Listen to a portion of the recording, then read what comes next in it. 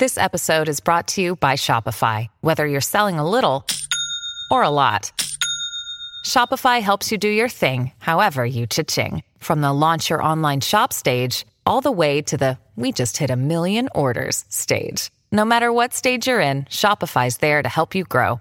Sign up for a $1 per month trial period at shopify.com/special offer, all lowercase. That's shopify.com/special offer. This podcast episode is brought to you by Coors Light. These days, everything is go, go, go. It's nonstop hustle all the time. Work, friends, family expect you to be on 24/7. Well, sometimes you just need to reach for a Coors Light because it's made to chill. Coors Light is cold lagered, cold filtered, and cold packaged. It's as crisp and refreshing as the Colorado Rockies. It is literally made to chill. Coors Light is the one I choose when I need to unwind. So when you want to hit reset, reach for the beer that's made to chill. Get Coors Light in the new look delivered straight to your door with Drizzly or Instacart. Celebrate responsibly. Coors Brewing Company, Golden, Colorado.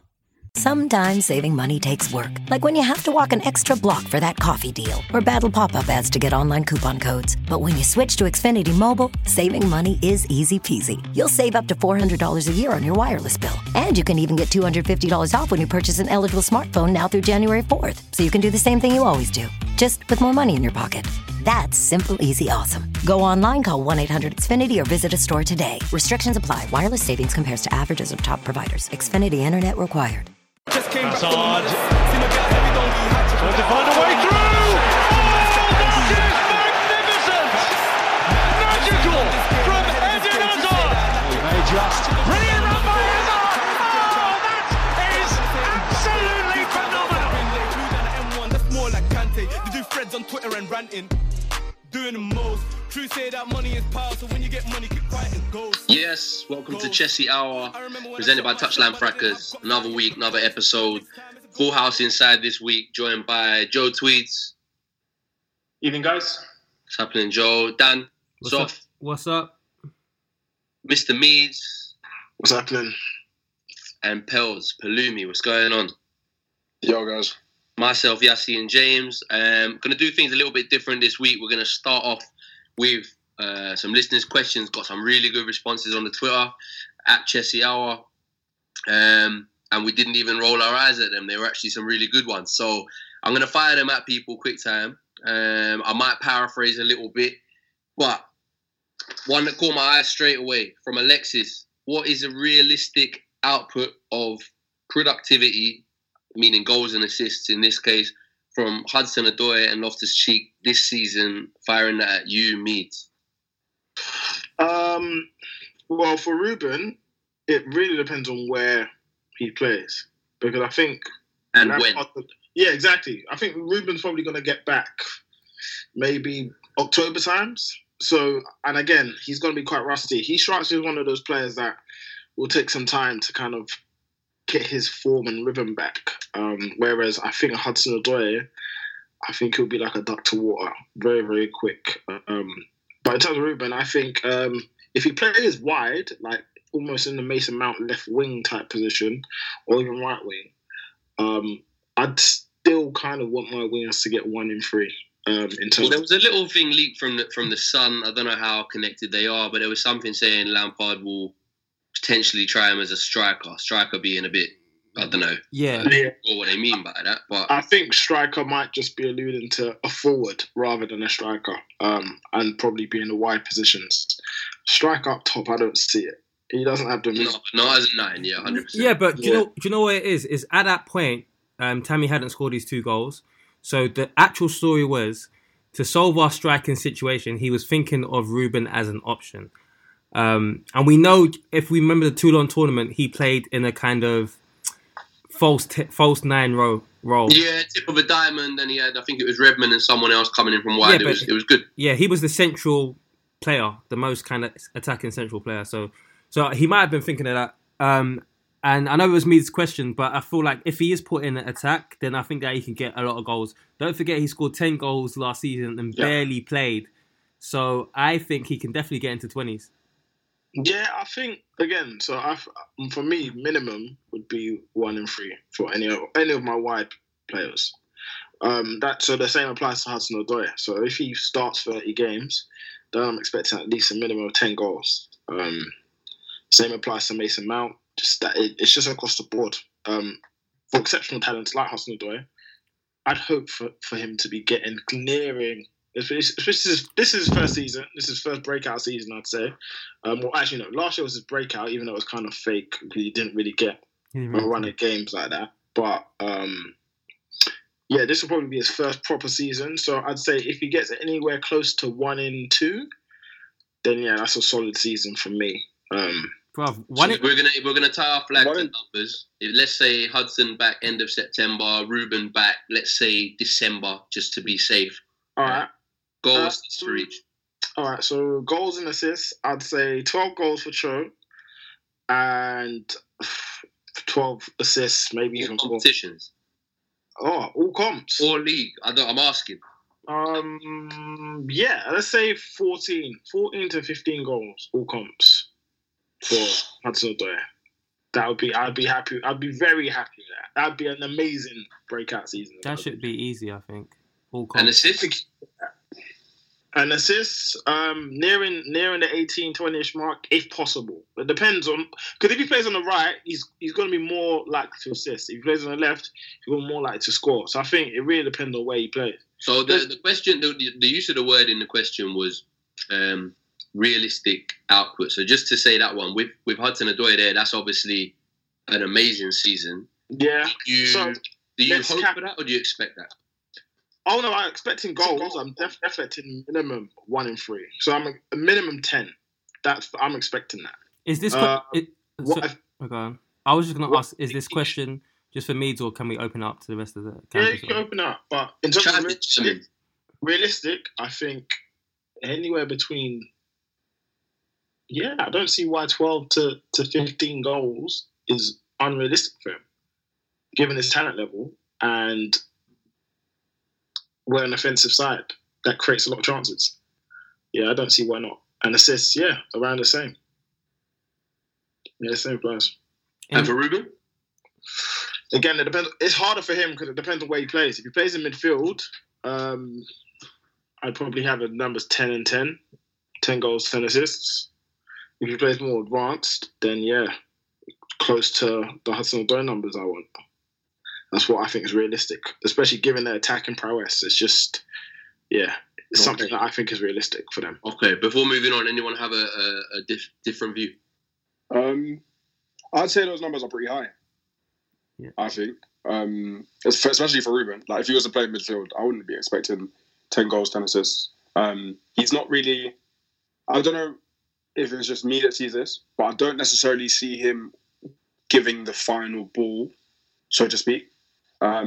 So because of that, 10 assists seems a little bit high. Especially if this is in league terms. No, this is all comps. Oh, all comps. Okay, well then, yeah, that's fair enough. That makes sense. And then Callum all comps as well? No, Callum's for me minimum all comps 12 to 15. See, because in I know there are different types of wingers, but I think everyone would say that Jadon Sancho's year last year was incredible. Yeah. And Jadon Sancho had, in 43 appearances, he had 13 goals and 19 assists. Yeah. And that's in a spectacular breakout season, a season that manifests in him or culminates in him getting an England call up. But don't you think that they're slightly different? Because I think that I see Hudson-Odoi more as a goal scorer and a goal. But my point is more so that in that amazing season, that's like the top end for someone in his age bracket almost. Right. He's got 13 goals. So if let's say Cho has a slightly less spectacular season, a good season, a decent season, for me personally, I'll take 9 from him, 9-10 goals in his first year. I want to chime in because I don't think you can. Don't forget. I know Sancho might be the teenager now, but before him was Mbappe, and he was scoring ridiculous numbers. It's not to say that Hudson is Mbappe, but what I do want to say is what Sancho done has nothing to do with what Hudson can do. No, my point with that is, so for instance, it's not necessarily a comparison of them as players, but it's more a case of the expectation of what a top talent is going to do within their first season. Right. To me, using Sancho as a benchmark is nice because I see the two of them at a similar level. That's not to say that he can't eclipse that or he can't do far worse. It's just the case of... I get that. I get that. And I understand the benchmark, but the difference is, for me, is the type of player they are. Yeah. So I always see Sancho as more of the creative type, whereas I see Hudson-Odoi as more of the attacker, the more goal scorer. You get what I'm trying to say? So in terms of numbers, 13 top whack for a creator is a good number for Sancho. I agree, yeah. But whereas Hudson-Odoi, I'd expect it to be the other way around, if you get what I'm trying to say. So 19 assists is amazing for Sancho because that's like peak level of of chance creation and goal creation. And that's kind of what you expect from a creator in their prime years. So that's fantastic for Sancho. But I'd expect Hudson's assists probably to be down. Yeah. So less than that. And his goals to be more than Sancho's. You get what I'm trying to say? Yeah. So, and that's even just on a good season, not an amazing season. Yeah. And I want to kind of say, like, Hudson, because Hudson's more of a one-on-one player, and where I think with Sancho, he's pass and move a lot more. And so he's not always trying to take on the whole team by himself. And that's why Sancho finds himself in the box to kind of, like, finish moves. But I feel like Hudson's got that ability to take, like, a whole side on or just run down the side and take a shot. So I feel like Hudson will get more shots off than Sancho in a game, personally. And what you said about Ruben Loftus-Cheek not being a creator, I feel like people always associate assists with, unleashing the defense with a defense split and pass. I didn't say he wasn't a creator. I just said I don't imagine him necessarily being involved in the final pass. Right. So as an attacker, what I saw a lot for Crystal Palace, and because obviously he's starting a little bit higher, is he would often use his pace to get to the byline and then cut it back. And just because he's very aware in the box, there's been a lot of times, like, if we remember Hazard, he's linked up around Hazard, and, like, there was an assist to Batshuayi. He's got that kind of awareness in the box. So I feel like, as an attacker especially, I think he can get a lot of assists and goals. But, yeah, that's just my opinion. And I think that was... But my caveat was that he would be... If he was playing in midfield, it might be harder for that to happen. Right. As opposed to just playing for forward. Yeah, he's got defensive responsibilities. Yeah, because he's going to be a little bit deeper. Yeah, fair enough. That's fair enough. Cool. Moving on, question 2 from Rubanga. Joe, I'm going to fire this one at you as someone who I know big interest in sort of squad compositions and that, and just the mess of signings that we make and the mess of our summers that we make. If Emerson continues the season in the same vein as he started it, which I think for everyone he's been, if not the standout player, 100% one of, and Alonso is sold next summer, which would be amazing to get that contract off the books, what would you do? Would you sign a top left back for big money, i.e. Chilwell's the suggestion here, promote Matson as a backup left back, Castillo as a backup left back, or sign a depth player? I mean, I know that's not going to be the popular choice here, but sign another depth player. It's an interesting question because I guess it goes to the sort of driving competition all the time or rewarding consistent performance. What would you do if you're in that meeting with Bruce Butt, Marina, Roman? I think this is kind of the classic Chelsea philosophy question. Is you've got to look at the current deficiency within the squad and prioritise really next summer. I think based on what's the biggest need, and I think that's a centre forward. And I think the performances that Emerson's had as a, let's say, more classic traditional fullback this season have shown that he's a more than able player to play there for the next couple of years. And this kind of goes into stuff that I write about and talk about a lot, about bringing in, even if you're bringing in an academy player to be a backup for one season, it's one season. You're not spending £40 million on a backup who might play 10 games a season, So I'd give Emerson the job. I mean, assuming obviously his form continues. If it dips, then working on the assumption that working on the assumption that he's going to keep the same level. Yeah, it's not a rare thing that's just sprung up this season. No. Towards the end of last, he was consistent. Europa League final, if not for Hazard and Giroud smashing it up top, he was my probably stand-up player there as well. Yeah. I think actually now, I mean, if Reece James comes in and performs at the level that I think he's capable of, and then it's the first time in quite a while, actually. I'm actually, if we're looking at next season, fairly confident about the fullback positions because, I've never really sort of understood the Marcos Alonso stuff as a left back. I think Azpilicueta has probably been a better left back for Chelsea than right back, and I think that I'm not going to sort of get on this thing that he's completely fallen off, in terms of form and stuff. But I think it's clear now that there's a space there for a different type of player. So I think actually that I'd be quite comfortable going in next season, and I would be investing as much of the money we've saved this summer, as much as the money we've recouped from transfers and loan fees and stuff, and just throwing it at the best possible centre forward that we can sign. And this, looking at Tammy and Batshuayi, and I think maybe Giroud. I don't know if Giroud is going to stick around next summer, but I still think that even if one of those two, Sabats or Tammy, takes a step forward, 2 steps forward, I think that really is the kind of the main difference. I'm not saying main difference, but one of the key differences between us and the Cities and Liverpool's is that they have a 30-plus goal, a season goal scorer, and they can bank on them all the time. I think at the moment we're having discussions about getting goals from all different areas of the pitch and midfield and wingers and stuff. It would be lovely just to have someone up front who can, is going to score 30 goals. Those resources. I mean, I have a feeling. I don't know why. I got a feeling we might discuss strikers today.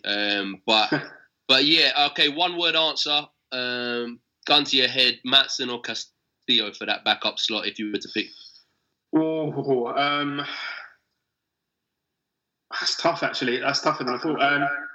I'll go Castillo. I think Maatsen probably is going to be the better fullback, but Castillo, if I'm looking right in next season. Okay, cool. Palumi, this one's a nice short one. Kepa Arrizabalaga, top 10 goalkeeper in the world, yes or no? Just, I'd say. Just, so 8 to 10 range? Yeah. Okay, because they were asking where place. Who would you put above him and why, out of interest? It might be contentious. I'm still giving De Gea his dues. I know this to be contentious, but I'm a big David De Gea fan. Probably Neuer. I think Kepa and Lloris are about the same. I say Leno's about the same. Ranking, just out of interest.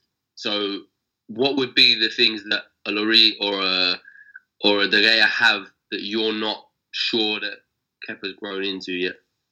I think there's a few goals that he concedes where I sometimes feel like maybe he could have done better. So where De Gea has these, like, more recently, he's had like really glaring mistakes. I'd say generally speaking, he's fairly consistent in terms of his performance. And that's not just over the past 2 years, but off of a decent amount of time, I'd say. That's what I'd give him. So Lloris and Kepa, however, I do feel like at times there's an opportunity for them to have done better in the scenarios that they're in, without necessarily them being like massive mistakes. So I feel like even though you might see De Gea as like more error prone in that sense, generally speaking, his quality of save is still fairly high. But he's got the odd fumble, whereas they've got less fumbles but more kind of contentious moments, I'd say. Like, prime example would be the Norwich game. And so could just move on to that because the goal that we conceded, the second goal, I know what you mean in terms of he could probably do better there. And it's not, it's happened a number of times with Kepa as well. The funny approach, like he's got to the near post quite quick for that, but he's not really made himself very big. He's really backed himself to stretch out for the finish, and like you sometimes you can't help but side eye him, like I don't know, you just look at him kind of funny. But just a quick one, would you have him top 10 mids, or you got him more in 15, 20? Yeah, I'd say he's approaching top 10. I wouldn't say he's in it firmly. There's quite a few keepers I rate above him still. Okay. Moving on quickly, Dan. This is from Tyson. At what point, I'm going to paraphrase here a little bit, does a defence like ours has been shown to be go from early season teething problems to like a symptom of Lampard ball, and this is just our lot and we've got to deal with it? What sort of point in the season would you expect to see change, do you think? Yeah, I think with defences it's difficult because You don't know whether it's individuals or it's actually the manager's tactics, and it's the shape of the team and it's the instructions. In terms of individuals, when you actually look at our individuals on paper, we've got some good individuals. Zuma, we've seen him play in the Premier League and he's been a solid defender for Everton for a bit. Christensen, although he has been making mistakes previously, which is why he got dropped. So far, so good. He's looked steady. Rudiger, again, like I feel like he makes mistakes, but again, he's just like, so I think we've got a lot of defenders that, okay, they're of a level, but then they're just not, they're fallible every now and then.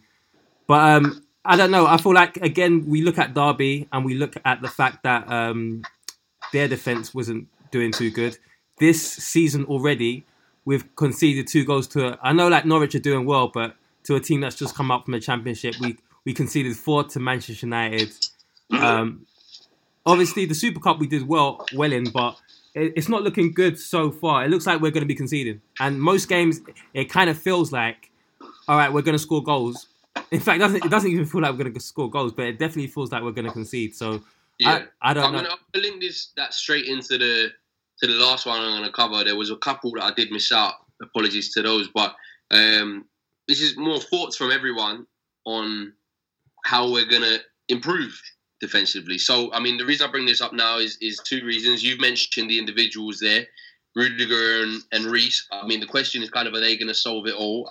I'm not sure. Reece being a very attacking fullback. Well, he's a 2-way player, but we're looking more at his attacking output in terms of our excitement. Rudiger and Zuma, whether there's a huge amount of difference there, I don't know.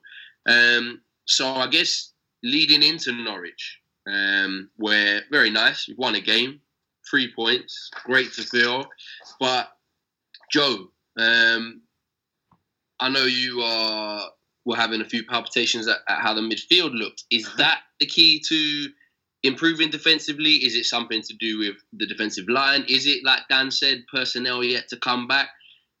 How are we going to improve this? How are we going to tighten it up? And what were the main issues in the Norwich first half where it was a bit basketball-y that concerned you the most? Yeah.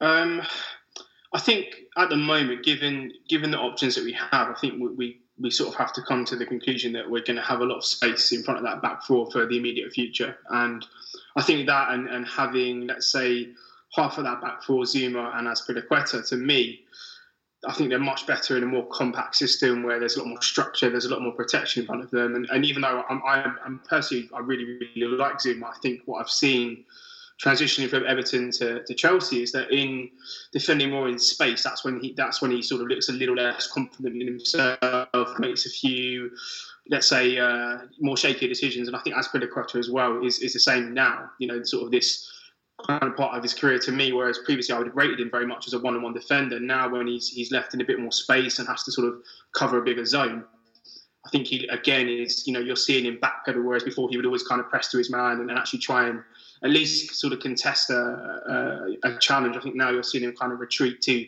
sort of the edge of his own penalty area and letting players get crosses in, letting players cut inside him, which is difficult to kind of see. So I think, you know, you've got half of the back four personnel-wise, which I don't think really are that maybe that comfortable with the shape and the system being in play. You know, I'm not going to rant about Jorginho for the, you know, because I think it would just be completely. But I mean, both goals. You know, first goal, he's nowhere in front of the back four, runs out, gets thrown on the ground like a year 6 player in a year 11. You know, and then 3 seconds later they score. Second goal again. You know. No, you can't even call it Jorginho. I'm not going to talk about Jorginho, but I have to make a 6-year-old. Yeah, I thought that. I mean, I think I'm being kind to him there as well. Maybe more of a year 2 versus a year 11, but well, hold on. On that first goal, there's something that I don't know if anyone kind of is in agreement with.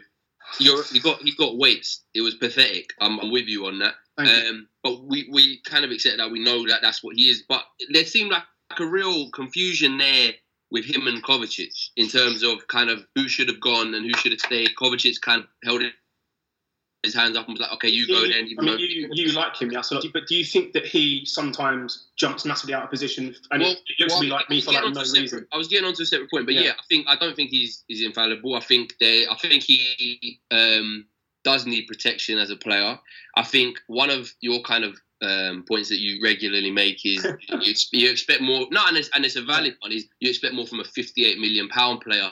Yeah, and it's kind of like I get that if the valuation's where the focus is, but the way I see it more is we have the squad we have, and as you know, I'm kind of seeing who can come in as more of a box-to-box man off of the loan army. But we have the squad we have, and I don't see anyone in the midfield who does what he can do in the initiation phase, progressing play, putting things through for players, progressing passes into the final third as well. Yeah. And it's something that needs to be managed. And maybe I want him in the team. Like I completely want him in the team. But like if you're telling me that he is the number 6 for Chelsea for the rest of the season, I'm not comfortable with that. Yeah, and it's an issue. And that's it. But there's no one else. You're right. There's no one else who can really. Yeah, and just a quick one on that Kovacic point I was making is that I know it's not an exact science, but if you look at the heat maps for the game, Kovacic and Jorginho seem to be operating in pretty much the exact same area. They're both pulled over to sort of Campbell a little bit and over to the right. And I don't know if... We got Kante, obviously, fantastic. But then you look at the other people who can play in a 2. Kovacic came through as a 10. He's a good player. Maybe get onto him as a little bit because I think he deserves a mention. Jorginho, he can jump out and he does think more about on the ball. And then Ruben dropping in there isn't really a natural fit. Mason is a good defender, but probably does it better high up the pitch. I think my big issue is, I guess, to you is it something that's going to be solved because the personnel are so forward-looking, you're going to play in front of the back four that we're just going to have to rely on everyone to win their individual duels. Yeah, I mean, I think the only option I can think of, and this is, I imagine, something that probably isn't going to be tried, but I mean, being in Denmark, I've seen Christensen play live in the midfield as I don't want to call run-in-the-mill holding player because he obviously is fairly decent on the ball for a centre-back in midfield. He looked quite sharp, actually, but pushing someone in there who is just going to sit and then maybe push Jorginho to the right, maybe play Ruben on the left. But I'm just trying to think of how we become more solid because it's fantastic having all these great passes and all these people who are great at moving and stuff. But it feels like now every time a team counters on us, I'm having heart palpitations because, I mean, we saw the first goal, that there's like a 10-metre channel running across our back four. And there's probably only been maybe a handful of defenders in world football over the past 5 years who can defend with no protection, Ramos and maybe Van Dijk and maybe a couple of others. So, you're talking about the elite of the elite that can do that. At the moment, I'm more concerned with, the fact that we're shipping 4 goals a game, 2 goals a game, Leicester scored against us. We can't seem to really kind of defend properly or any kind of structure there at all. So it's a tough one, but I make you right. It's partly to do with the personnel, maybe the system, maybe we play 2 there, but it's to do with decision making as well. I think, if you had someone to play with Jorginho there and actually give him the license to go and press and go and to harass people. But then, it's when he gets played on. So for the second goal, I felt Mount could have covered the guy with the ball played into him. Jorginho ran up to him, a little flip around the corner, and again, they were straight in a goal. So it's a little bit, I think sometimes he wants to be the one who makes the tackles, who makes the challenges. He makes a lot of them during the games, but in that position, you make one mistake and then immediately teams are in on our back four, and you can't make mistakes in that position, and that's my concern. I mean, looking at his sort of numbers, they're really good. He did well, but I mean, his ground duels, he won 7 out of 9. Aerial duels, 1 out of 2. Only 1 foul, which surprised me looking at the game because there was this feeling that he was playing on the edge a little bit. Yeah. I do want to say though, 3 interceptions, 4 tackles, 1. But I agree, it's almost it's the 2 for the goals. Numbers two involved. I do want to say though is that we've come up against teams that do have very dangerous attacks. Yeah. So us conceding these goals our defence, although it isn't very solid, one, we're still in a very... We're teething, 1. 2, we're coming up against good attacks. Well, we mentioned last week, Meads, that Norwich, with their inverted sort of wingers crowding that space, were almost the worst team to play. Yeah, and they're a good team, and they attack very, very well. They have their patterns of play. They've got a very good striker who's very difficult to pick up. again, Manchester United, again, we were just hit on the counter-attack a lot. And that tactically, we got that wrong, in my opinion. And they've got very dangerous attackers. Liverpool, again, conceded 2 goals. But, again, they've got one of the best attacks in world football.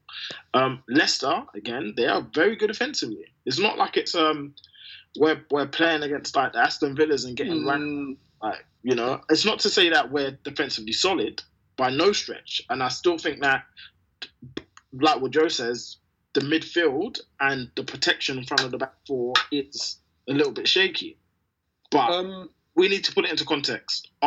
We've come up against decent attacks, at least. I'd say with that, that I don't think that's a good enough of an excuse. I think it's actually quite a shit excuse, even. It's not an excuse. No, but the reason why... It's just the fact of the matter. The fact of the matter is we've come up against good attacks. Okay, but the choice of reasoning, to me, is poor in the sense that the best defence is... and I understand that you're not trying to pose us to be a great defence or defensive side. But good defences will play against Leicester and be a lot more comfortable than we were. And playing against Norwich and be a lot more comfortable than we were. But did you watch Liverpool versus Norwich? Yeah, I genuinely think... No, but my point is, I still feel as though... Because Norwich created a lot of chances against Liverpool. A lot of chances. And I didn't feel that Liverpool looks particularly secure against Norwich. To be fair, generally speaking, I don't feel like...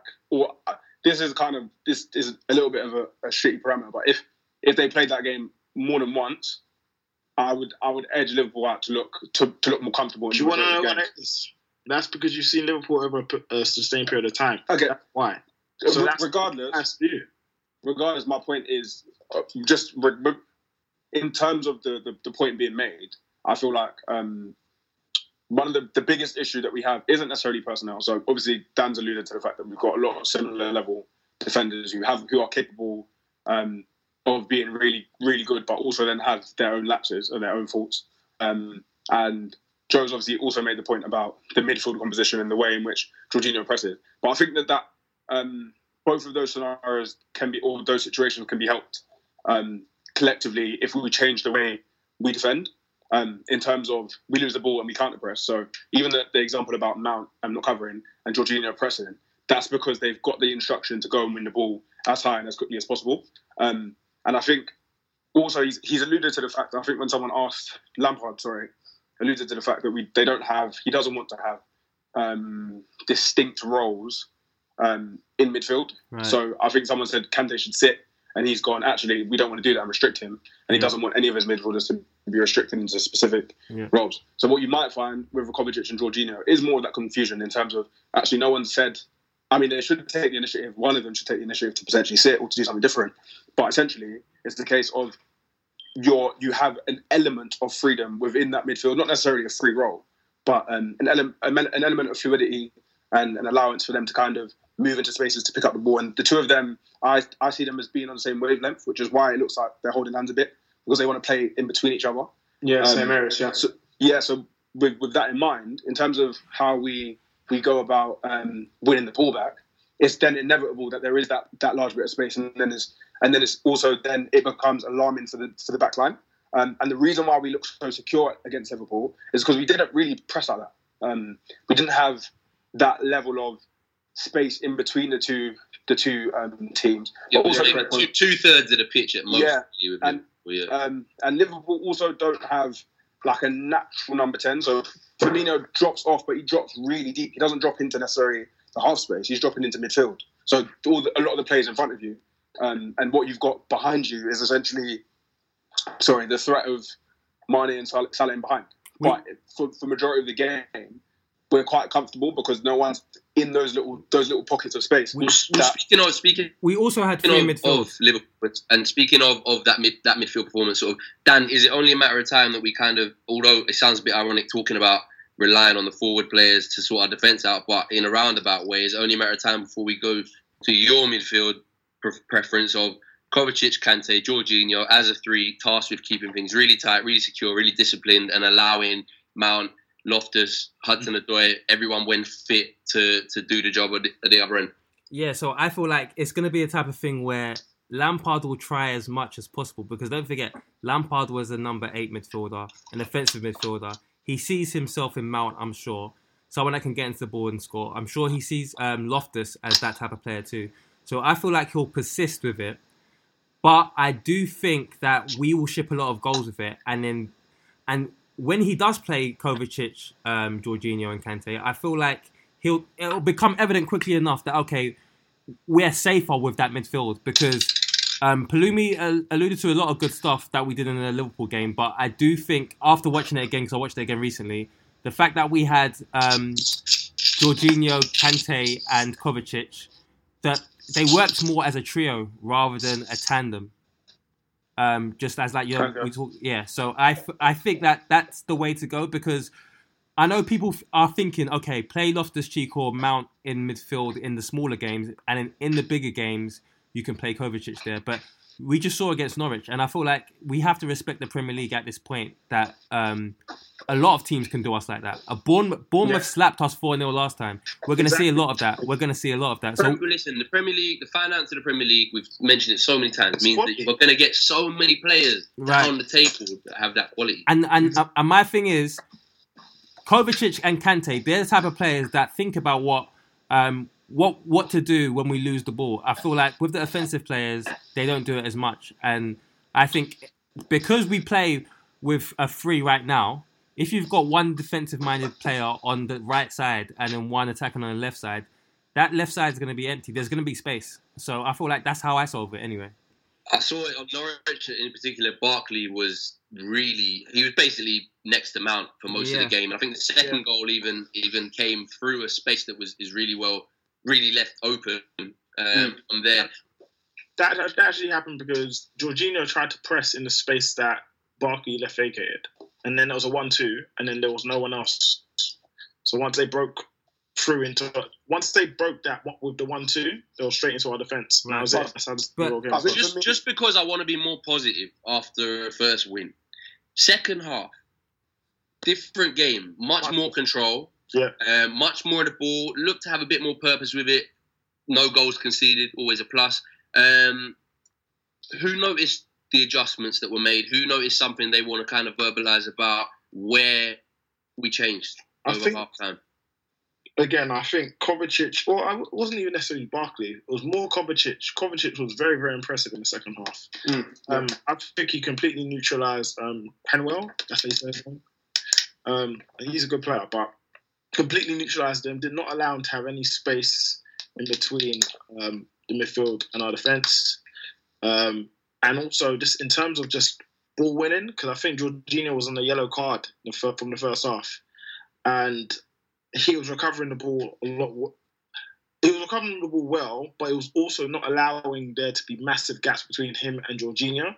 And just generally we were far more compact and when we needed to be, and we just continuously exerted pressure and we recycled the ball and just kept the ball, I guess, better than we did in the first half. Just a quick one, Meads, because I know Kovacic, the signing itself wasn't your choice, really. Like I know, it wasn't your biggest. He's not your favourite, but he had a great game. All aspects of the game, and he had a little. I think it was after the game. Headlines are about him being freed and Lampard freeing him. But if you actually looked at the quotes, a lot of it was about him. He does have a good relationship with the coach, as he did the last one, but he talked a lot about just being more confident, more relaxed, that he's a proper Chelsea player and not on loan. And I think there is an element of Lampard allowing him to do what he's good at. But is it someone now we think with that confidence, with the relaxation, used to England, he could hit new heights, he could grow into the game? What more does he have to do for that? I still don't think he necessarily has greater heights to hit. I think what you see now, you probably get a little bit more. Yeah. But other than that, I don't think he's. That's not to say he's not a good player. You know, my biggest problem was with him is that in the position that he was in, and he was being shoehorned in that number 8 role, isn't him. He's a player that likes to be deeper, in my opinion. A lot of his best performances for Real Madrid came when he was deeper and helping to control the game. Now, he is growing on me in the sense that he's a good squad option in my opinion. Did we necessarily need to spend £45 million on him? No, but would we have been better not spending that money? Probably not, because right now Ruben Loftus-Cheek is injured, and even if he was to come back, the defensive solidity that Kovacic provides, because we are all already quite frail without Kante, it does look, maybe at least for the short term, that it was the right thing to do. Just on that one, Palumi, I don't want to just go down the youth route entirely, but looking at that fragility kind of that Mies mentioned, are we going to... I mean, Bakayoko is looking like Milan or Monaco, the latest linked. He'll probably go... he's done. But like Ampadu off on loan, Chalobah off on loan, Gallagher's doing well more in an attacking sense, but we were really quick to integrate the headline-grabbing young players, Mount, Abraham up top, for example. But have we maybe missed a trick in terms of just having some more defensive solidity in keeping a Chalobah or an Ampadu around for games like this?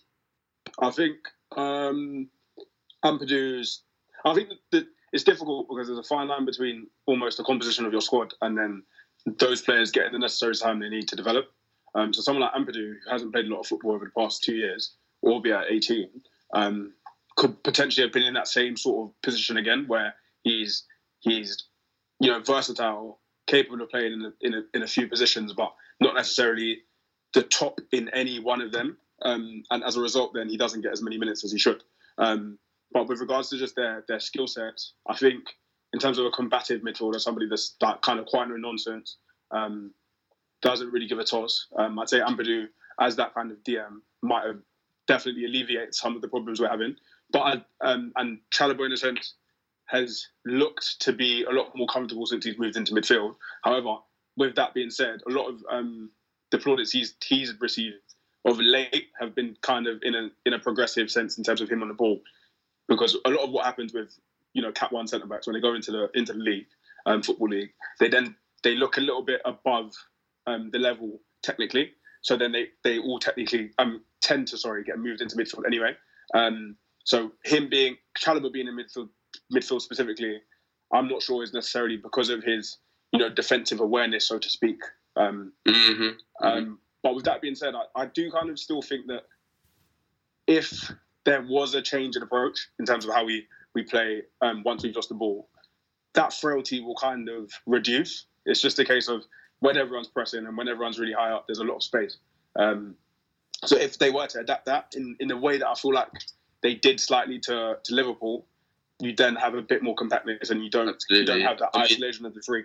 I guess from a squad composition point of view, I'd be very interested to see if there's another Kante knock and maybe a Jorginho ban, how we look. But going from some prospects to another, you mentioned sort of getting minutes. Dan, I know it might not be your choice to be getting all the minutes up top, but at least you're getting consistency in your number 9. And is he starting to repay that in Tammy's performance? I think, do you know what? Even like the Man United game, the shot he had that hit the post, I think it was a ball that came in. He didn't think much, and it was a great shot. And I think his goal against Norwich, if he scored 1 goal, I would still be on him. But the fact that he scored 2 goals, I'm gonna ease up. I'm gonna ease up off him a little bit. But do you know what? He's still be on him, Because my whole thing is, I was thinking, right, if he gets 1 goal, that buys him another 3 matches of Lampard trying to force it to. But 2 goals is all right. He's 2 and 3 right now. Do you know what? I just got. Yeah. Do you know what? He's good. He's good. Like I've always thought it was good. I just don't like the fact that I thought that Lampard was forcing him. However, one thing that I was kind of it was positive after the game. Lampard was speaking about the fact that Mount and Tammy scored. The English academy players, and he said specifically Tammy, not Mount, but specifically Tammy. He's got a lot of competition in his hands. Because he said that Giroud, obviously, when he came in, he did exactly what he wanted from him. And he said that Batshuayi is now getting fitness. And basically, the only reason why he hasn't been featuring is because of fitness. So I'm starting to kind of feel like, okay, maybe Lampard is being fair. It's just giving him those early minutes for the confidence, and now he's got his goals. Yeah, sort of got that little settling in as a real Chelsea. I think there was a moment where he asked, it's a little story. He's asked Mount, "Do you feel like a real Chelsea player yet?" Do you know what? Do you know what? So maybe it was that for Tammy. He needed this moment, and now he's got the confidence to sort of throw the gauntlet down to him. But you know what? And now I think if you was to drop him, or if you would not necessarily drop him, but rest him for a game or recycle him out of the game, It doesn't make sense. people won't be asking questions like, "Oh, he's flopped" or anything, because he's got these goals. He's got a level of confidence in the manager and externally as well. Even me, I was sort of saying maybe it's time to protect him, but Lampard, with that faith, looking really, really vindicated. Just a quick one on that goal as well. The first one, lovely finish from an actual Azpilicueta cross, which is mad. I think he was probably going to the post, but oh well. But yeah, lovely finish. And I thought it was Moratti was crossing too. But you know what's like I said, not really much to think about. Ball's coming in the air. He's got a bit of space. Instinctive finisher. It was the second goal though, man. Right now, let's talk. Goal outside of the 18-yard box, but it was a tight game. It was 2-2. It was a good pass from Kovacic, but he's still in a 1v2 underload. He's got a lot to do with those two defenders. Touch was brilliant, little shift. And that's a lot of character to take a shot like that stage of the game, score the winning goal. Is that real growth, what we're seeing as a result of this I want to touch on a couple of things. Obviously, certain man have claimed that I've been too harsh on Tammy. Yeah. I think I've been relatively fair on Tammy. Have you made up now? No. I think I've been relatively fair, but let me talk. So I think you're harsher on Tammy than Joe is on Jorginho, and that's it. Yeah, I think so. What that goal reminded me of was the similarities between, I'd say, like a typical Kane goal when he shoots from range, where the mark for me of a good striker is how their first touch is to set the rest of what they do up.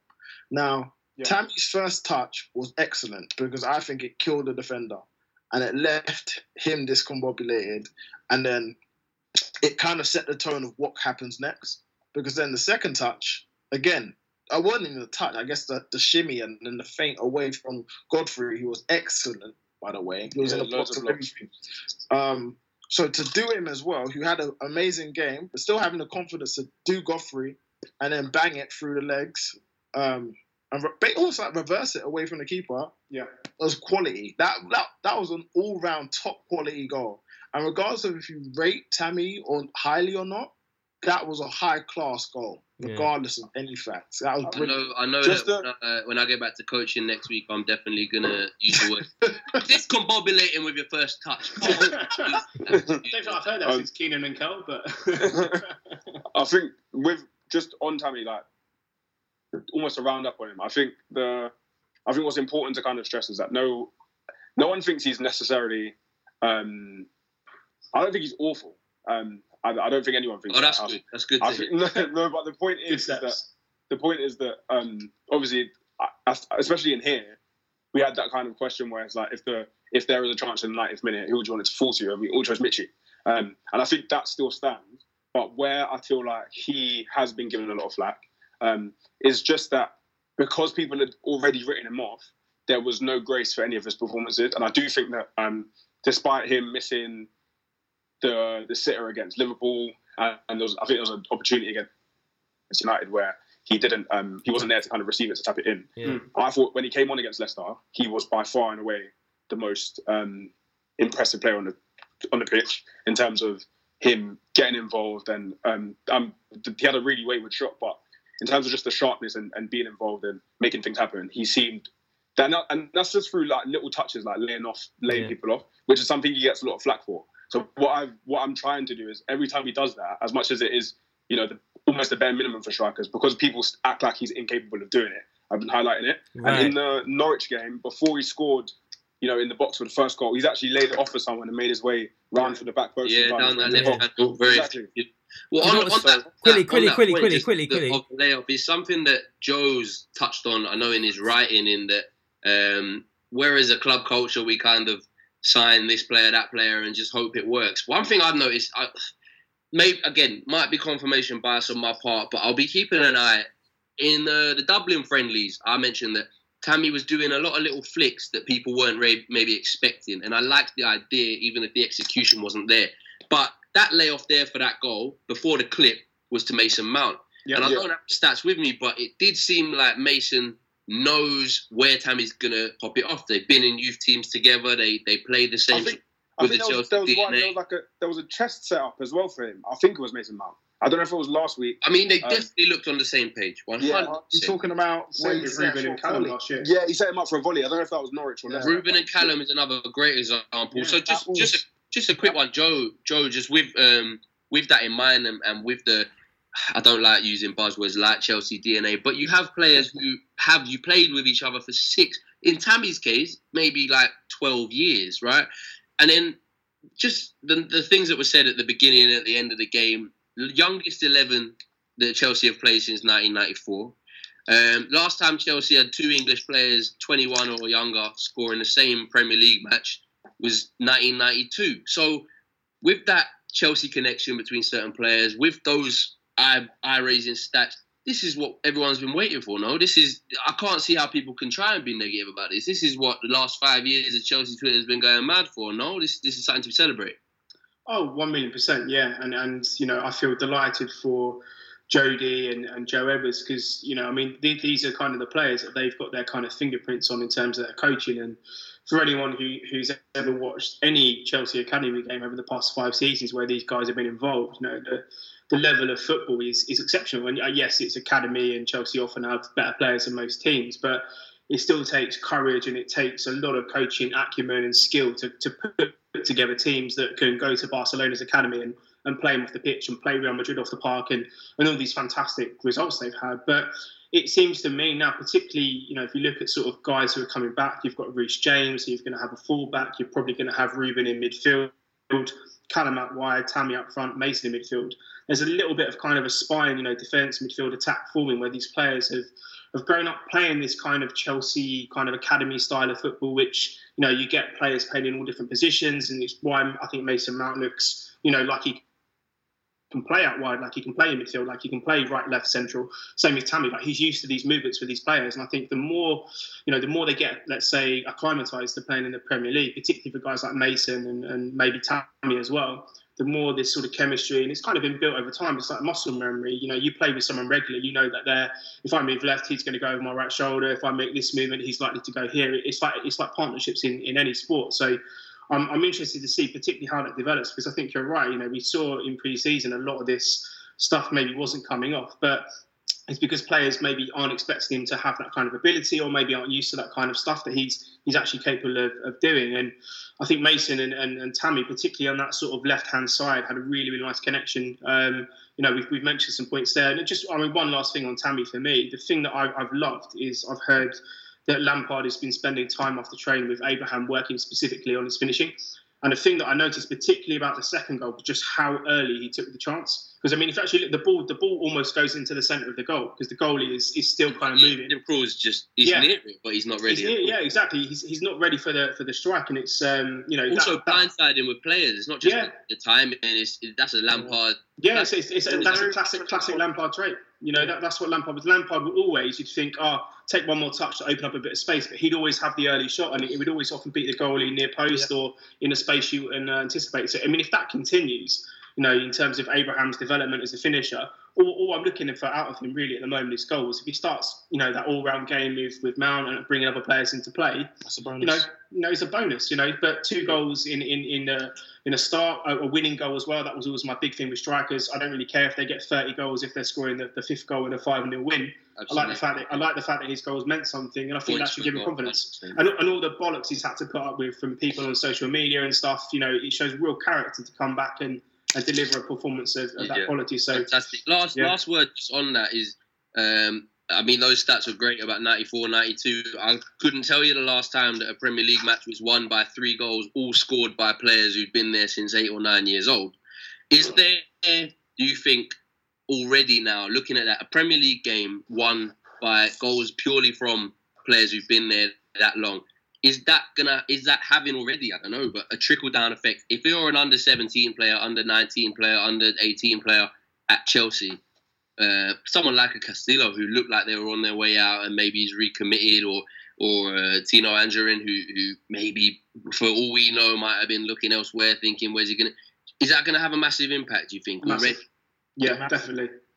So one of my very, very close friends works at an agency that has a lot of Chelsea sort of under 16s and 17s on their books, and without getting too much into specifics, the atmosphere currently in the academy, he said, is the best that he's ever seen it with young players. So, you know, if they genuinely, I mean, some of them are like 17, 18, are kind of working on the impression that if they play well enough, they might actually get a debut, you know, towards the end of the season. And it's not now unrealistic that if they're good enough, that they're going to get an opportunity. You know, we've often seen this question about pathways, and it doesn't matter how good someone is. We know that we're going to play the £60 million signing or play the experienced player.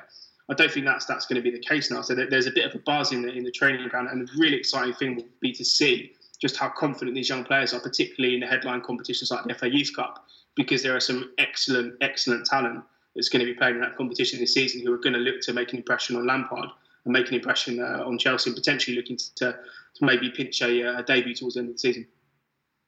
Fantastic. So just moving forward now, as we come off all that positivity, I'm all giddy now, Joe. Thanks for that. That's lovely. feeling really. As long as it's got nothing to do with Jorginho, I'm fine. But I'm feeling really good about the season now. Lovely. But moving forward, Sheffield United next up in the Premier League. Again, like you can say they're promoted sides, but I think a lot of the promoted sides are looking fantastic. Chris Wilder is a very astute coach. I think he'll be looking at little pockets of space to pick up. It won't be an easy game, but you'd hope that we can kick on with the same sort of form and intensity. But without going too much into that game necessarily, we've got Sheffield United. We've got, I think, an international break after that, if I'm not wrong, and then Wolves. But over these 3 weeks, we could be looking at players coming back in, even players like Mount getting international call-ups and coming back with more confidence. There's talk that by September end, Reece James, Callum Hudson-Odoi will both be fit. We've seen a lot of images. Hudson-Odoi training. Looks like he's involved with everything from ball work to small-sided games to everything. How much of a different team could we look in the next sort of 2 to 3 weeks, looking forward a little bit? Not long-term, but just with those principles of play a bit more understood by the whole group. How powerful and how big a difference could it make with those players returning off during that international break? So on Hudson-Odoi, you're right. He's been in training for the last week and a half, I'd say, full training. In the open training session, my friend went to it and said that he was fully involved, no limitations, very intense in his training. Again, I think we had the guest on last week as well. Said he was, although he wasn't as sharp, he was still relatively sharp, so definitely ready. So in the next couple of weeks, he'll definitely be ready. In terms of the dynamic of our team, I think Hudson-Odoi significantly improves us. I think Reece James also significantly improves us. So we have reasons to be optimistic at the very least. I think again, a lot of the questions come about from the midfield area and up front. But at the same time, if Tammy Abraham continues to improve, because again, him shooting from outside the box is not something I expected that he'd have in his locker. That was his first goal outside the box in his career. But if Lampard continues to work with him and he continues to improve, then it'll be a natural situation where he'd be our guy for the season. And I think before the season even started, we weren't really sure who was going to go with, but we did say and did state that whoever he goes with, we just hope that they actually get the run. It's not a chopping and change situation because it doesn't actually help the strikers, in our opinion. I think him going and stick with Tammy, if that's how it's going to be, so be it, as long as you stick with him and you're not chopping and changing. But with Reece James coming in, Hudson-Odoi obviously, and obviously Ruben in the next couple of weeks after that, I think we're in decent shape. I think it's not as bad as a lot of people thought it would be. Obviously, with the loss of Hazard, people are going to be waxing lyrical about how bad the situation will be for Chelsea. But I think with certain adjustments, I think we could be quite decent. always nice to do well on a weekend where Spurs somehow lose to Steve Bruce's Newcastle. And there's whispers that it's all not great over there. United, that was just embarrassing, so that was great to see. But also, looking beyond Wolves, Liverpool at home, massive game. But then it's Brighton at home, Southampton away, who have their own teething problems, Newcastle at home, Burnley away, Watford, who have not had a great season so far, away, Palace at home, and then we get to Man City. But right up until November, there seems like a kind-ish schedule for newer players, younger players to really, really, really bed in. It couldn't be nicer for us by the looks of things. It looks like a decent fixture this, but I'm always apprehensive when it comes. I think for me, it's absolutely, and we've talked about the Premier League a lot, but it just means if that was punctuated with a United away, a Tottenham at home, a City, then I'd be more concerned about chop and changing. Yeah, you're right. Where I look at those fixtures, it's where Lampard can trust the striker to get minutes, Batshuayi to roll in if he can when his fitness is up, the midfield to be secure with the right people, and not having to sort of, basically the principles getting really, really drilled in. Right. No, that makes sense. It's the fixture list definitely makes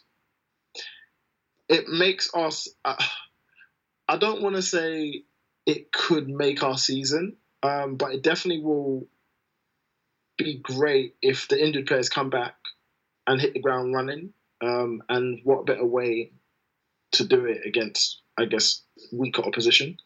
Because let's be expected. Home games as well, which makes a huge difference. And they're at home as well.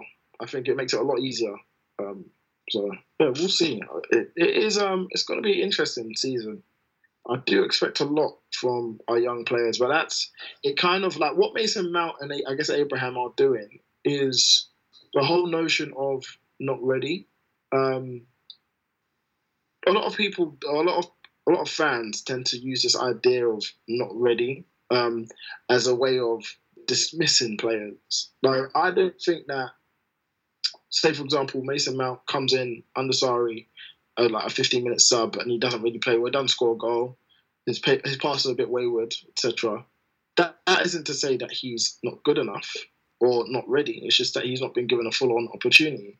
A lot of fans tend to do this thing where, because they've only seen a glimpse of him, or he's done at the youth team, they say he's not ready without actually really seeing him. And I guess what Lampard is doing is shining the light on the players' quality, and regardless of their age, that if you're given the opportunity, they're good enough. You know what I mean? So you have to big up Frank for what he's done. And I guess Jody as well, Jody and Joe, because it is. We'll just hope that it continues. It's great, good to see. Cool. Any last words? Running towards the end of this week. Any last words on Norwich? Any last words on what we're hoping to see over the next few? One more thing. So when Cho comes back, who do you think needs to sit down for him? Pulisic. Yeah? Is everyone in agreement? I'm in agreement. I'm just interested, who would you play on the right then? Pedro? Because one of the questions that we did leave out was from Jermaine, and it was whether Mason could play on the right wing. So I know a sort of floating playmaker is a big thing of Dan's with Ruben eventually in the season, but I think Mason just being able to cut in that right foot on the left is fantastic. I think he naturally provides a good channel for Emerson to overload. I want to see Hudson on the left. I want to see him driving at goal. He can do the right wing thing, but where would you put him is the only thing. I think that determines more who loses it out. Yeah, I think what I'd like is for Hudson to start on the left. But at the same time, I want the front three to be quite fluid. The wingers, I'd want them to be somewhat fluid. So remember when we had Oscar, Mata, Hazard, where those three were rotating throughout a game? Yeah. Although they have their base positions, they rotate and they move. So as long as we can have somewhat or something like that, where Mason Mount is able to cut in, Hudson-Odoi is able to cut in, I think it'll be fine. But I know Dan's shaking his head. What will look like defensively with that team? Yeah, I'm not. Defensively, it look a bit bad. No.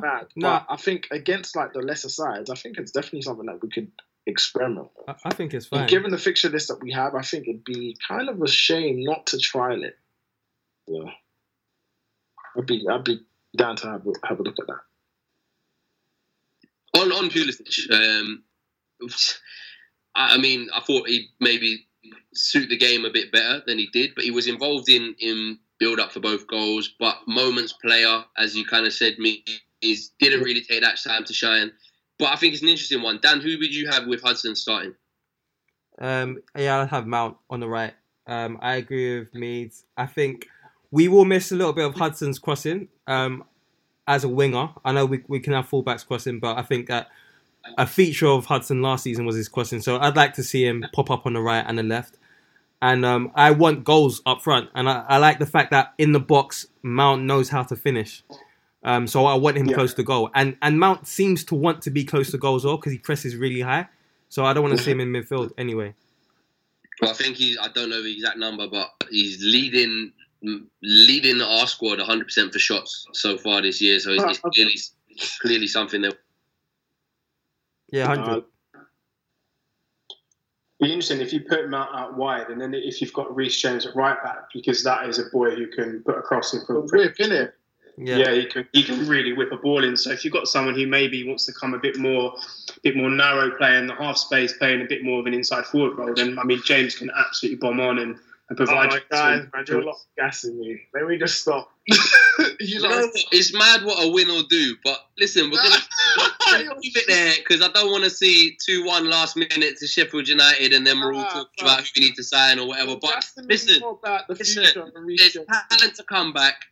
A win has boosted, I think, everyone's kind of hopes. Tammy Abraham is scoring outside of the box. I mean, if that can happen, then who knows what the rest of the season's gonna hold. So, yes, guys, thanks very much for this week.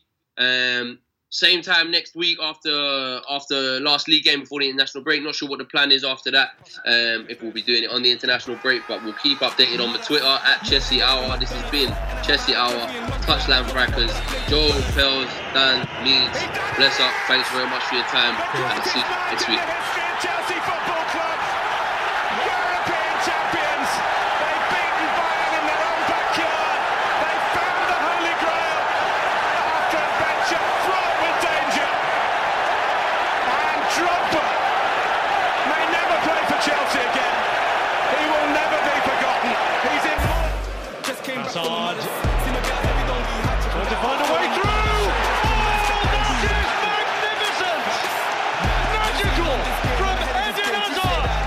Just brilliant run by Emma! Oh, that is absolutely phenomenal! That's more like Kante. They do threads on Twitter and ranting. Doing the most. True say that money is power, so when you get money, keep quiet and ghost. I remember when I shot my shot, but I didn't have guap, so I hit the post. But next time it's a golden goal. Bounce forward with Comcast Business. Help your business bounce forward today with this amazing offer. For a limited time, ask how to get a $500 prepaid card. Call 1-800-501-6000 or go online today to learn more. Comcast Business. Restrictions apply. New Comcast Business customers only. Call for restrictions and complete details. Sports Social Podcast Network.